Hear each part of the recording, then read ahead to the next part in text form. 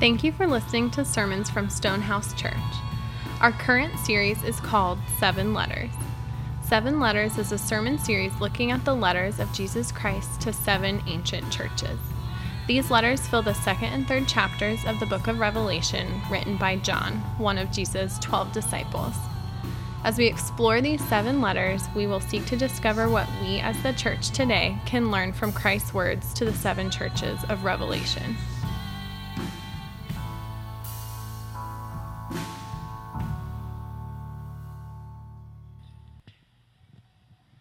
Good morning. Our scripture reading comes from the book of Revelation, chapter 2, verses 8 through 11. And to the angel of the church in Smyrna write, the words of the first and the last who died and came to life. I know your tribulation and your poverty, but you are rich, and the slander of those who say that they are Jews and are not, but are a synagogue of Satan. Do not fear what you are about to suffer.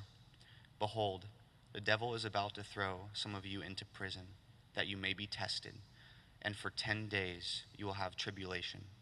Be faithful unto death, and I will give you the crown of life.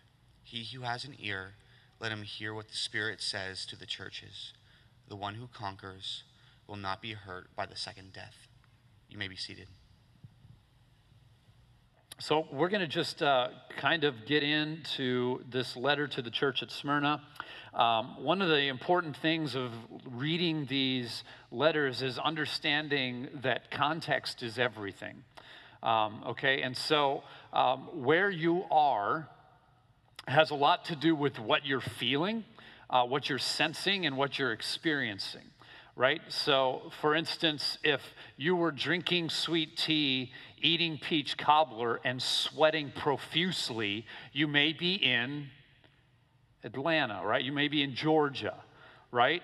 If somebody just cursed you out because you slightly budged in line with them, they read you the riot act and assaulted you with insults about your clothes or your looks, you may be in New York City, yes.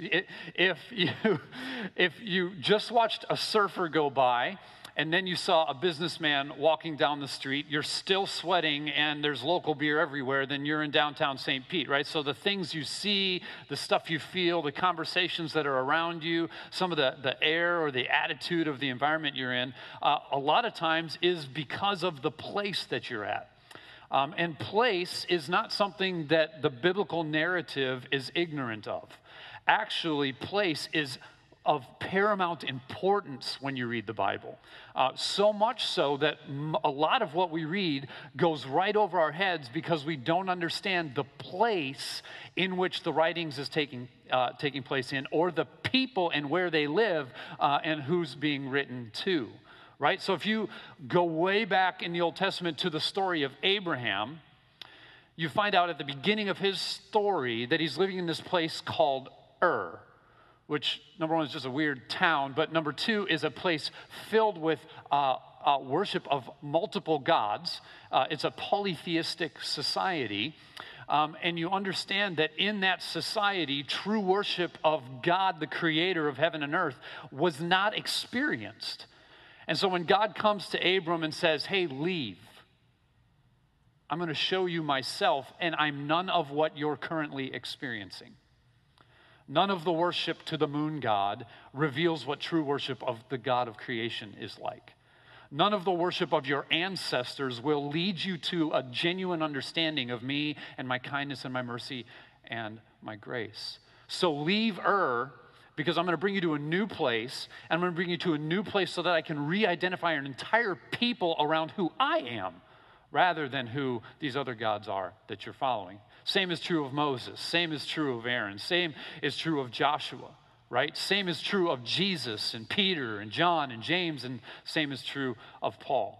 That the places they lived in had an air about them, and so the message that came to them from God was a message that was delivered to a place at a time that had a feel in it, right? And what's crazy about these letters is every single letter is catered to a particular people in a particular city with things that Jesus has to say about that place and about that time.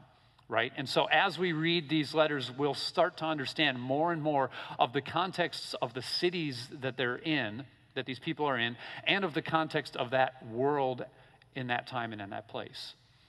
And surprisingly, or maybe not surprisingly, depending on your view of history, none of it will be unfamiliar to us. Because nothing changes. Though time rolls forward, humanity repeats and recycles and plays through the same themes, the same scenarios, the same idols, the same false gods, the same false hopes, the same fears, the same hopes. All these things are common to mankind, right? We are not that far beyond the church of Smyrna.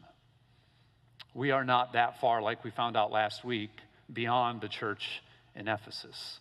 We are much like them. And so what is written to them is definitely something that we can learn from. So I want to read this letter again so that we continue to be washed over by these words from Scripture. I'm going to pray, and we'll jump into this letter to the church at Smyrna. So here it is again, Revelation 2, 8 through 11. And to the church, and to the angel of the church in Smyrna write, the words of the first and the last who died and came to life.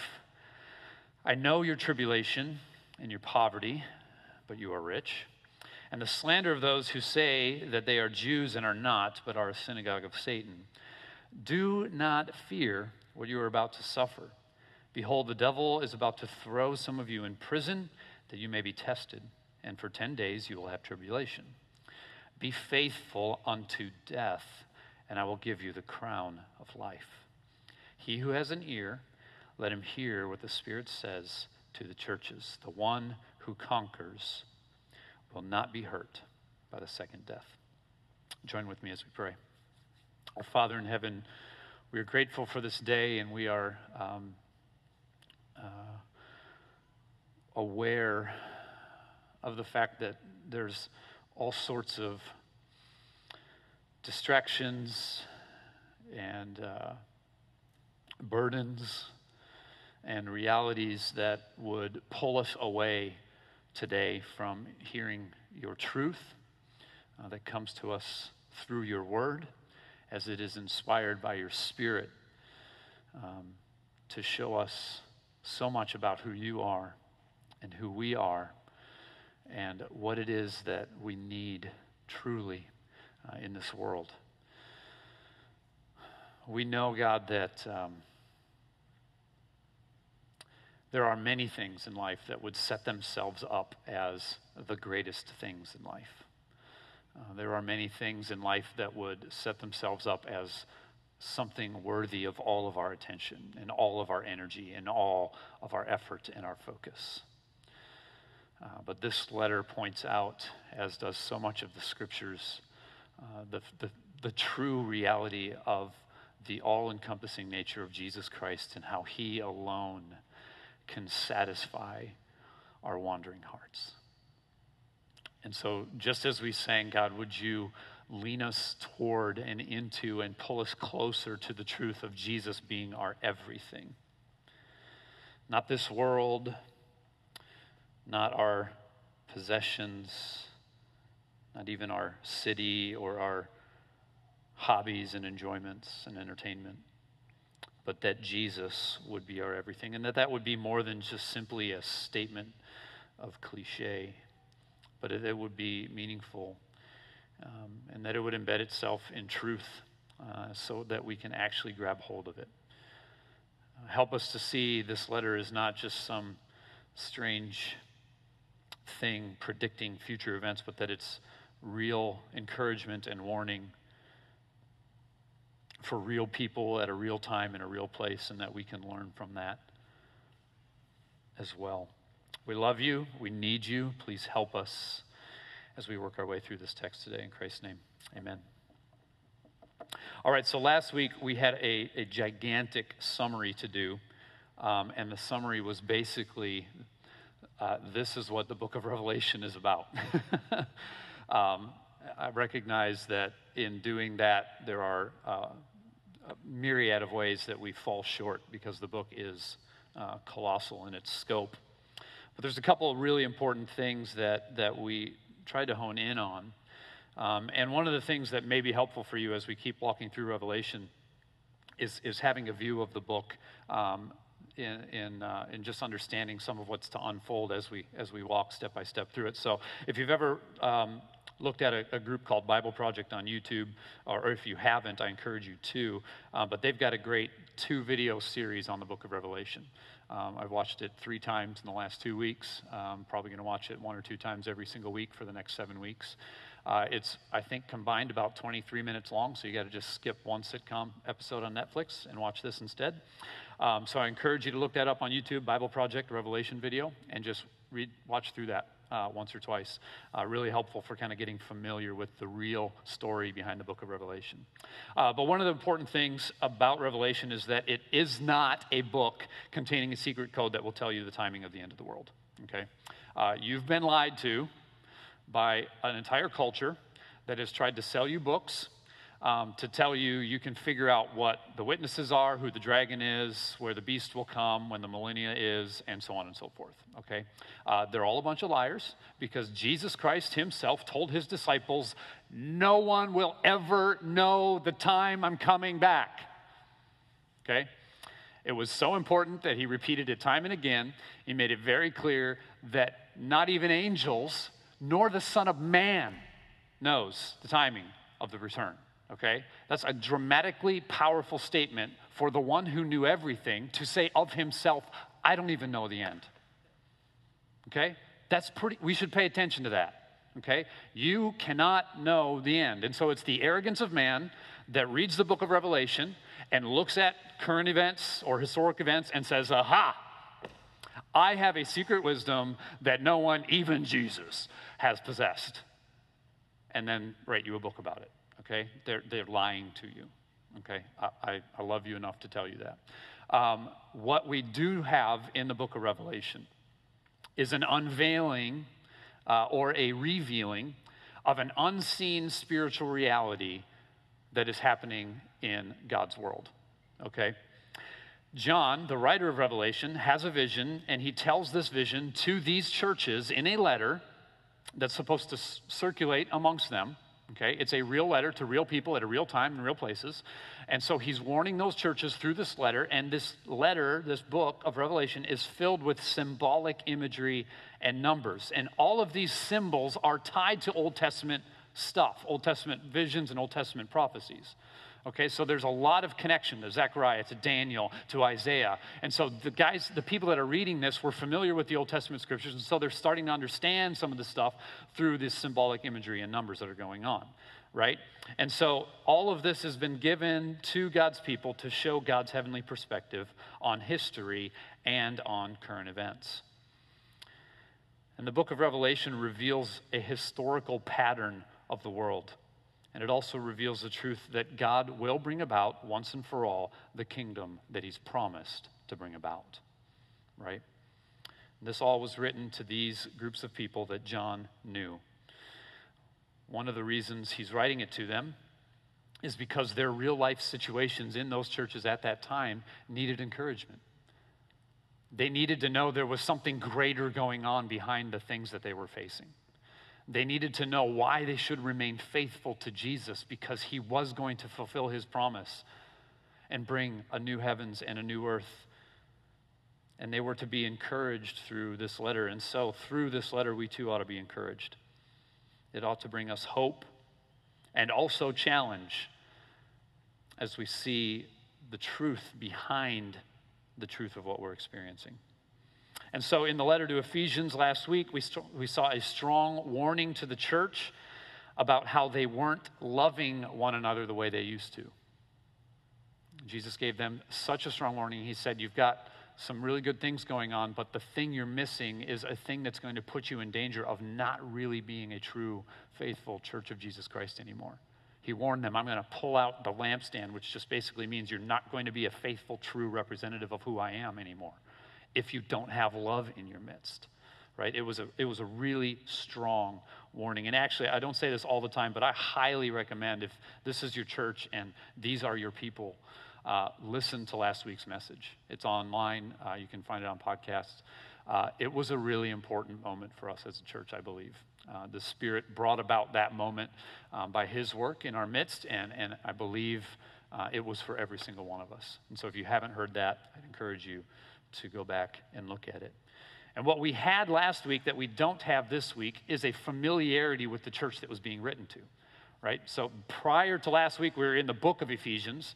We had talked about the church at Ephesus. We had talked about how it started in Acts. We had talked about how Paul kind of was a leader there for a while, and then how he kind of had to go and leave the church to other people, and then he wrote a letter back to them to encourage them. And so we had a familiarity with Ephesus, but now we come to Smyrna, and we're like, Smyrna who? Smyrna? What? Right? So we don't have a whole lot of familiarity with Smyrna, and so here we are going to need to gain some of that familiarity today. One of the important things about these letters is understanding who they're coming from, right? And so back up with me just a little bit to Revelation chapter 1. We need to just look at how Jesus is described as John beholds him. Right? And so we learned at the beginning of the letter that John is on the Isle of Patmos. He's been exiled there. He's really old. He's the last living disciple. And he's suddenly kind of visited with this vision. Right? And in this vision, two things keep happening to John in this vision. He hears things, and then he sees things. Okay? And if you ever study Book of Revelation, it's important to pay attention to those two things that are going on, because often what John hears would lead you to conclude certain things, but then what John sees ends up bringing about a different conclusion. Okay? For instance, in Revelation chapter 4, there's a declaration about one being, the only one ever, who is worthy of opening the scroll of God's plan for all of history. There's only one, and there's a proclamation that goes out, behold, the one who can open the scroll. That's what John hears. And then he turns around, and what does he see? He sees a little lamb slaughtered, standing there. Right? If you were to hear, behold, the only being who's worthy, what would you think you'd see? You'd turn around and see a soldier or a giant glowing angel. Right? Like, that's what you think. Behold, there's never been anything like this ever. And then John turned around and he saw a slain lamb. Right? The juxtaposition of those two realities are to bring us to this phenomenal realization that no one is like Jesus. Why? Because he laid his life down. Because he was slaughtered for his enemies to show them his great love. Right? And so in the beginning, John hears a voice, verse 11, that says, write what you see in a book and send it to the 7 churches. And then he turns. And in this situation, John is overwhelmed by what he sees. It says this, then I turned to see the voice that was speaking to me, and on turning, I saw 7 golden lampstands. And in the midst of the lampstands, one like a son of man, clothed with a long robe and with a golden sash around his chest.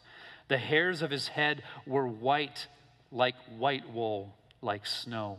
His eyes were like a flame of fire. His feet were like burnished bronze refined in a furnace. And his voice was like the roar of many waters.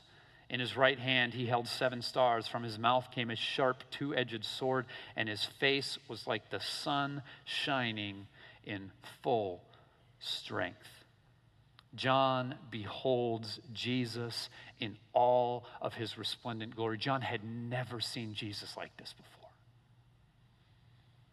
John had seen the meek and lowly, the humble Christ. John had even seen the resurrected Jesus, but he still looked like a man. He came to the disciples and said, touch me, feel me, I'm here, right? He was still...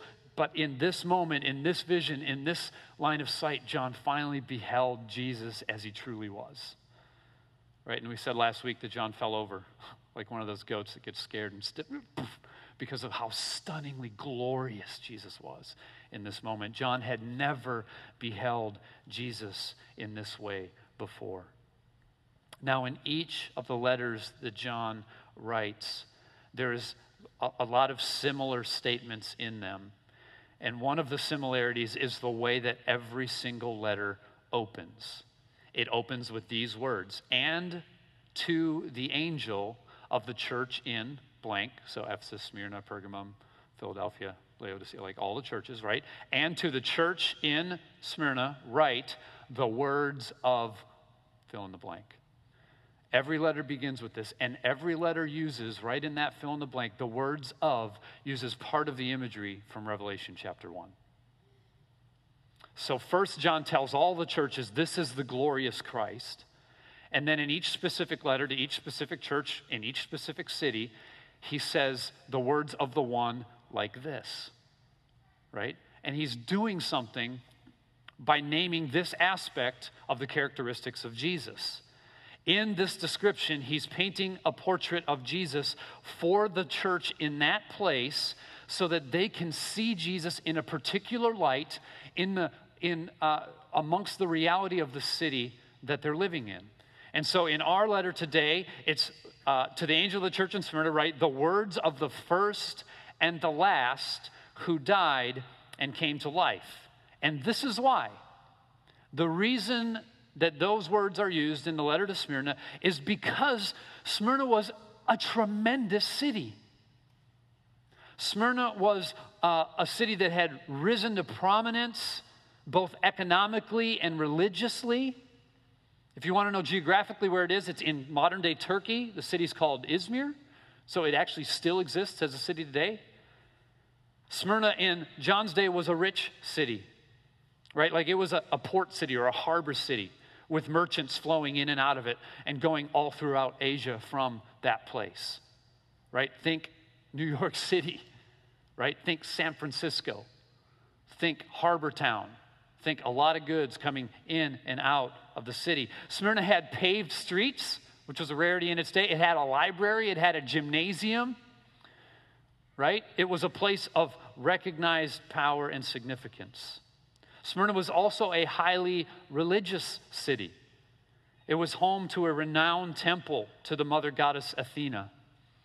Also, there were imperial cult temples in Smyrna. And it also had a strong Jewish presence. One of the significant things about Smyrna is that it was a city reborn. The city had originally rose to prominence in the 11th century BC, but then it kind of faded out and was reestablished in association with Alexander the Great in the 4th century BC. And by the time of John's writing, it was one of the principal cities of Roman Asia and was in competition for the title First City of Asia.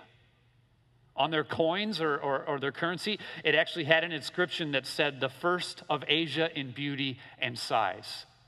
Smyrna was glorious. It was beautiful. It had a lot of things that no other city had. It was rich and wealthy. It was prominent. And to the people in this city, Jesus says, "I'm the first and the last. I'm the one who died and rose." Jesus is saying to Smyrna, "I am greater." Jesus is saying to Smyrna, "I was here before and I will be here long after." Jesus is saying to the people of Smyrna, "There is nothing that can compare to me in beauty and in significance. He is the first and the last who died and came to life." And these followers of Jesus in Smyrna, they lived amongst a proud population in the midst of a city that was significant and on the rise. But what we find early in the letter is that they were not, in fact, very much like the people of the city in which they lived. Let's look at verse 9. It says, "I know your tribulation and your poverty, but you are rich, and the slander of those who say they are Jews and are not, but are a synagogue of Satan." That doesn't sound like a group of people living in a prosperous place at a prosperous time, does it? There's something funky going on here. The typical things that a resident of Smyrna enjoyed, this group of people was not enjoying. Something was going on. And Jesus was telling this people, I know. He was stating his omniscience. I know. He had complete knowledge of all events and all situations. He says, I know there's tribulation. I know of your poverty. And I know that people slander you. Right? This communication tells us that this group of people is in the midst of a struggle. Right? They're in this glorious, beautiful city that's on the rise, but they are a struggling people. In relation to those who are prospering in the city around them, they are poor, and they are being spoken badly of by the more prominent religious group of their day. And so out of these things, I want to take some time and take a look at their poverty and their true riches. I love that statement in the parentheses, but you are rich, because there's a truth about earthly riches and spiritual riches that's illuminated here in this church, Smyrna. They may not be earthly rich, but they are truly spiritually rich. And just an aside, by the way, if our typical prosperity theology were biblically accurate, then why didn't Jesus speak against their poverty here in Revelation? Right? If the truth of the Bible is that we should always be healthy and wealthy and prosperous, then they should be corrected for their poverty here, right? We've been sold a bill of goods by a lot of bad theology that says Christianity equals prosperity. It does not. Jesus actually affirms the faithfulness of this church. This church is one of only two in these 7 letters that doesn't have something against them. Jesus doesn't tell them, you're doing something wrong and you need to change. He doesn't. It's one of the only 2 churches that he doesn't do that to, right? So we know that poverty, experiencing real physical earthly poverty, is something that Jesus expected for his church, right? That's tough for us because a lot of times we're told a lot of different things than that. So what's going on here? Why is the church in Smyrna not enjoying the wealth of the city of Smyrna? Because this city is growing even larger and more prosperous. One of the main reasons that Smyrna is growing wealthy and growing prosperous is because they are walking hand in hand, step in step with the Roman Empire. Okay? The city has proclaimed itself a regional capital. They have set up temples to Caesar to make sure Caesar gets it. We really love you, Caesar. We're going to kiss your hand. We're going to wash your feet. We're going to bow down to your wealth, right? Like they, as a city, have decided, okay, looking around the world, this is the way stuff's going right now, right? The powerful get more powerful. The rich get more rich, right? The slaves get squashed, right? The false gods get worshipped. The idols of prosperity and comfort and wealth, they get prominence in life. So the city's looking around at that context of Rome and saying, we're in. We're all in. Whatever Rome says is good, we say is good. Whatever Rome says is bad, we say is bad, including Jesus, right? So whatever the world climate reads, we're just going to reflect that. We're going to be a thermometer, not a thermostat. We're just going to simply reflect the surroundings, what's around it. That's what's going on in Smyrna. That's why Smyrna is prospering. And that's exactly why the church in Smyrna is poor. Because the church in Smyrna is doing what Jesus told them to do, to look at the world around them and to discern that which is false, and to turn away from worldly idols, and to worship Jesus as Lord, not Caesar as Lord. So, therefore, the church in Smyrna suffered. There may have been business alliances that existed in Smyrna that the people in the church refused to affiliate with because of their crooked practices. It could have been so. It could have been so. It was normal for people in Smyrna to profit off of worship of Caesar and worship of false gods. The church of Smyrna would not participate. They would not. There were certain ethics and morals that were normal and acceptable in Rome that the church in Smyrna said no to, and therefore they were ostracized. They were pushed to the margins. They were strangers, acting weird, not buying into everything else around them, not taking the blue pill. They were resisting. And so they gained attention in a negative way in the city that surrounded them, right? The following of Jesus for the church at Smyrna was costly, right? It made them unpopular. Even religious people were slandering them, right? It made them poor. They weren't able to profit off of the system of Rome, which was largely oppressive to lots of people, right? They turned away from these things. And because of it, they were struggling and they were poor. I want to look at 4 scriptures addressed to 2 groups of people. 5 scriptures. The 2 groups of people are those who are poor and those who are rich. Because you might be sitting here feeling poor, thinking you're poor, and very truly being poor, right? Or you might be sitting here and considering all things, you may be rich, right? The Bible has 4 categories when it comes to wealth and poverty. We're not going to get into this, but I just want to list these. Number 1, there are righteous poor in Scripture, okay? Righteous poor, meaning people that are doing what is right in the eyes of the Lord, and they are poor, okay? And there are righteous rich in Scripture. People who are doing what is right in the eyes of the Lord who are also rich, wealthy, right?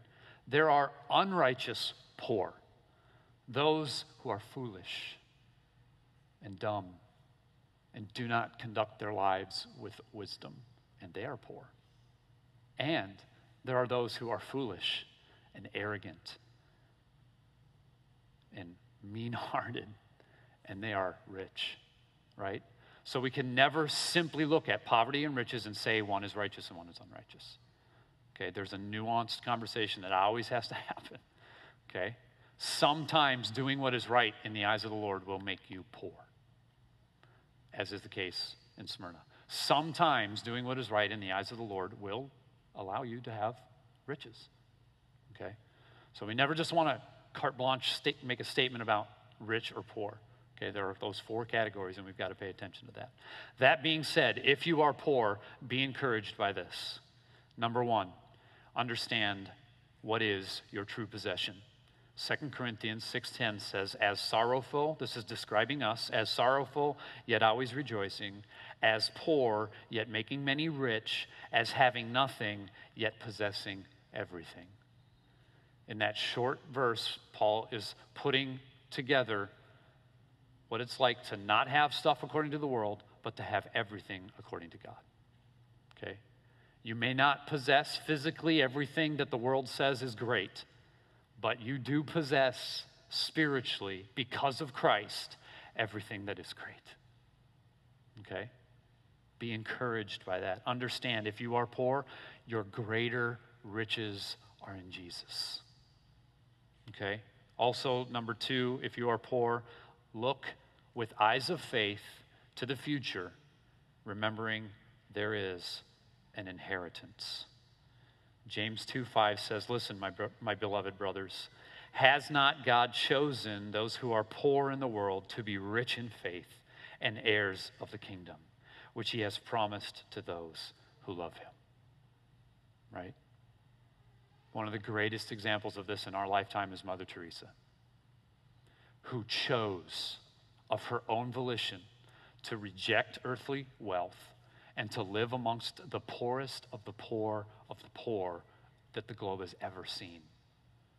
And I would venture to say she was rich, because she had what money could not buy. All right?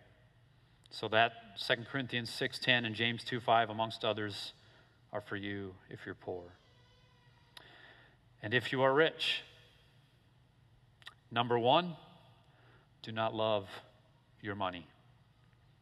Ecclesiastes 5:10 says, "He who loves money will not be satisfied with money, nor he who loves wealth with his income. This also is vanity." How do you know you love money? Give a bunch of it away once in a while. If that plunges you into a deep depression and you cannot imagine your future being bright at all, that means you've trusted in and probably love your money, right? God's call to give is not a mean call, right? It's a call that would beckon our hearts to true worship. It's a call that would loosen our grip from those things that are never going to last. It's a gracious call to give up what is earthly so that we can gain what is spiritual, right? So do not love your money. 1 Timothy 6:10 also says, "For the love of money is a root of all kinds of evil. It is through this craving that some have wandered away from the faith and pierced themselves with many pangs." That was not true of the church at Smyrna. They did not love money so as to dive into corrupt practices to try to gain money. They were satisfied with not having wealth because they had Jesus, right? So number one, if you are rich, do not love your money. And number two, be generous. Share and seek a future heavenly treasure over a temporary earthly one. 1 Timothy 6:17-19 says, "As for the rich in this present age, charge them not to be haughty, nor to set their hopes on the uncertainty of riches, but on God, who richly provides us with everything to enjoy. They are to do good, to be rich in good works, and to be generous and ready to share, thus storing up treasure for themselves as a good foundation for the future, so that they may take hold of that which is truly life." I knew a guy for a while who was gaining promotion after promotion after promotion at a retail outlet here in St. Pete. He had started as an entry-level employee, and he had moved up and eventually became a manager of one department, then moved over and became a manager of another department. Eventually, he was conflicted with his job, because at his job, he was encouraged to kind of toe the company line and push people toward debt, piling on top of themselves all sorts of credit card obligations so that they could gain new stuff. Stuff they probably didn't even really need. Stuff that was just slightly better than the stuff they already had, right? Like, it was the mantra of the company to push people toward that kind of purchasing habits. And eventually, he saw it as evil. He was like, I don't think this is good. I don't think it's healthy. I understand it's what's going to happen, but I'm not going to take part in it. And so he quit. He moved on, right? I'm not saying things are bad, right? But the love of money was driving the business model. He was seeing around him this air, right? This culture that just said, pile up the debt to get more of the stuff. And he was just like, I don't want to play part in it. I refuse. And so he quit and walked away. And graciously, the Lord provided for him. But I think that's some of what the church of Smyrna was experiencing. They refused to buy into the Roman Empire's game, and they weren't profiting. They were left poor. Ultimately, what Jesus is calling the people in Smyrna to is loyalty or faithfulness, however you want to label it, to Jesus over the culture of the time, the God of the age. And when Jesus said, "I'm the first and the last, I'm the one who died and rose," he's saying, I'm greater than the culture you're in. I have more to give you than the culture that you're in. The riches that I offer you of my true kingdom are far more than the riches of these mere earthly kingdoms. Jesus was the true first and the last. He was the only truly resurrected one. And so the church is not corrected for their tribulation and poverty and the slander against them. They are encouraged in the midst of it. And they are comforted by knowing that Jesus knows. And what's more, the church here is called to endure there in Smyrna. Right? The letter doesn't conclude with, get out of town, folks. The city's going to hell in a handbasket. Jump ship, yo. Right? Like, if you see prosperity around you, you better get out of there. Like, that's not what Jesus says. So he's not saying that to us. Right? Because is our city on the rise? Yes. Is there prosperity around us? Yes. Is there an heir, a God of the age that our city is buying into? Oh yeah. St. Pete is becoming what St. Pete is becoming because St. Pete is affirming the culture around it and saying, yep, we'll lead the way. We're going to champion these causes. We are all in. Comfort and pleasure. It's us. It's who we are. Come, O peoples, and enjoy everything that the city has to offer. And Jesus is not telling us flee. Right? Jesus is saying, pay attention to the nuanced realities that are before you and do not seek wealth and prosperity at the cost of faithfulness to Jesus. Do not be more faithful to St. Pete. Do not be more faithful to America. Do not be more faithful to the heir of the age than you are to Jesus. Because the God of the age will lead you astray, and Jesus is faithful and true. Revelation 2:10-11. Do not fear what you are about to suffer. Behold, the devil is about to throw some of you into prison that you may be tested. For 10 days you will have tribulation. Be faithful unto death, and I will give you the crown of life. He who has an ear, let him hear what the Spirit says to the churches. The one who conquers will not be hurt by the second death. So Jesus doesn't say leave. In fact, Jesus says this is going to get harder. Jesus says this is going to be worse. It's going to cost you more, and the devil's going to throw you in jail, right? You're actually going to become criminalized because of faithfulness to Jesus, right? But don't run away. He says endure. There's a little caveat here.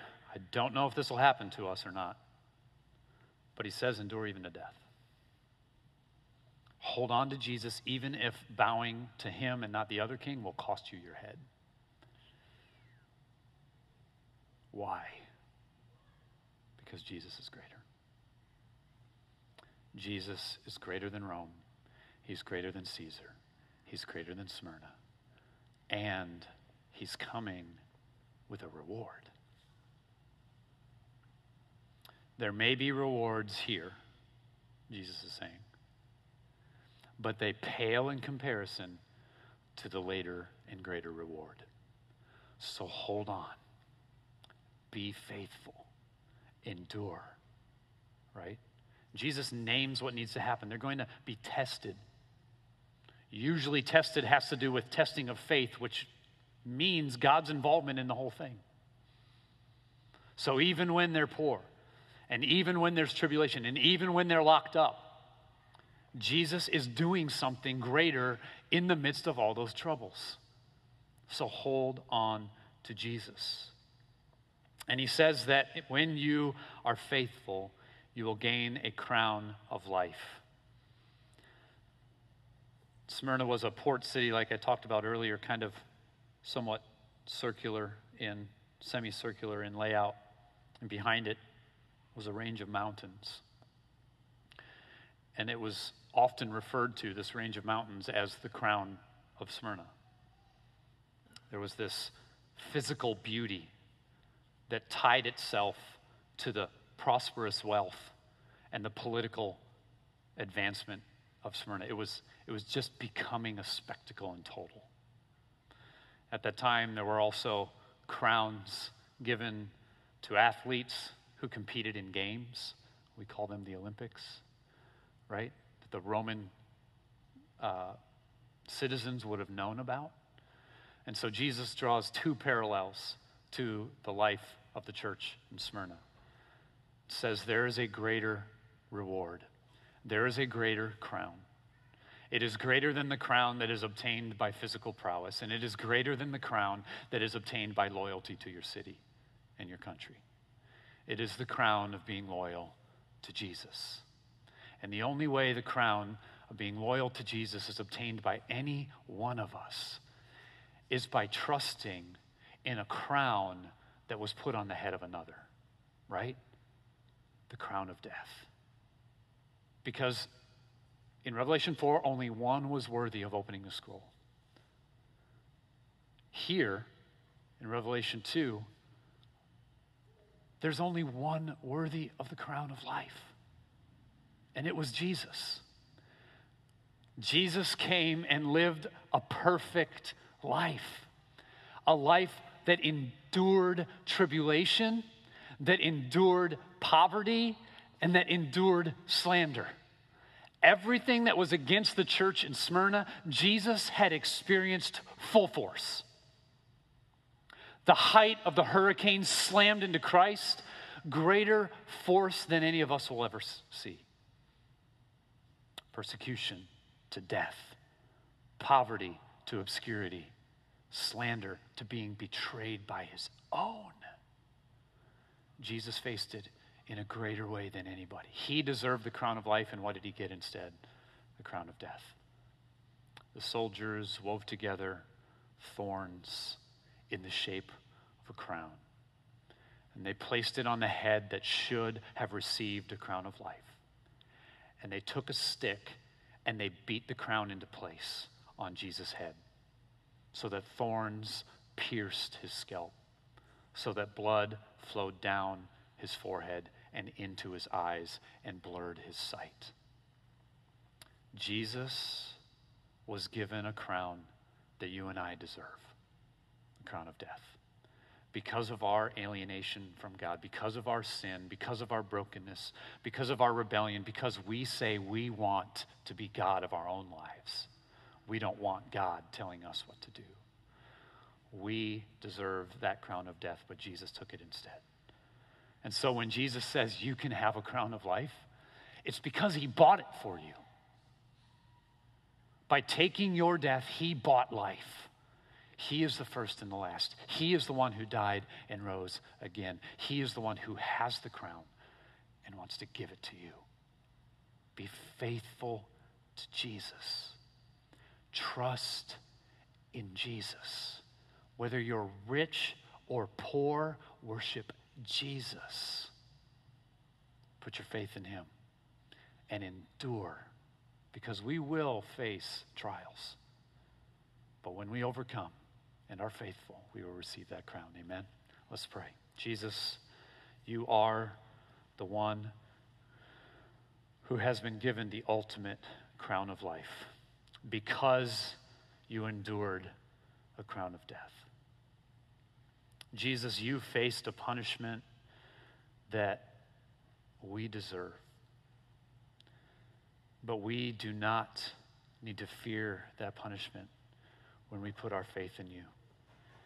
Because by your faithfulness, because of your obedience, because you endured, you have earned for us the crown of life, so that when we endure to the end, we might receive that same crown. Lord, help us. Some of us are genuinely facing hard times because we are trying with everything in us to be faithful to you.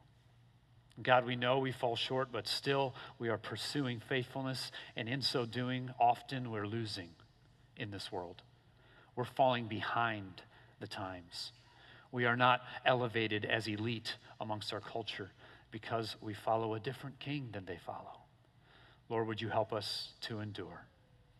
And God, if we're rich, would you help us not love our riches?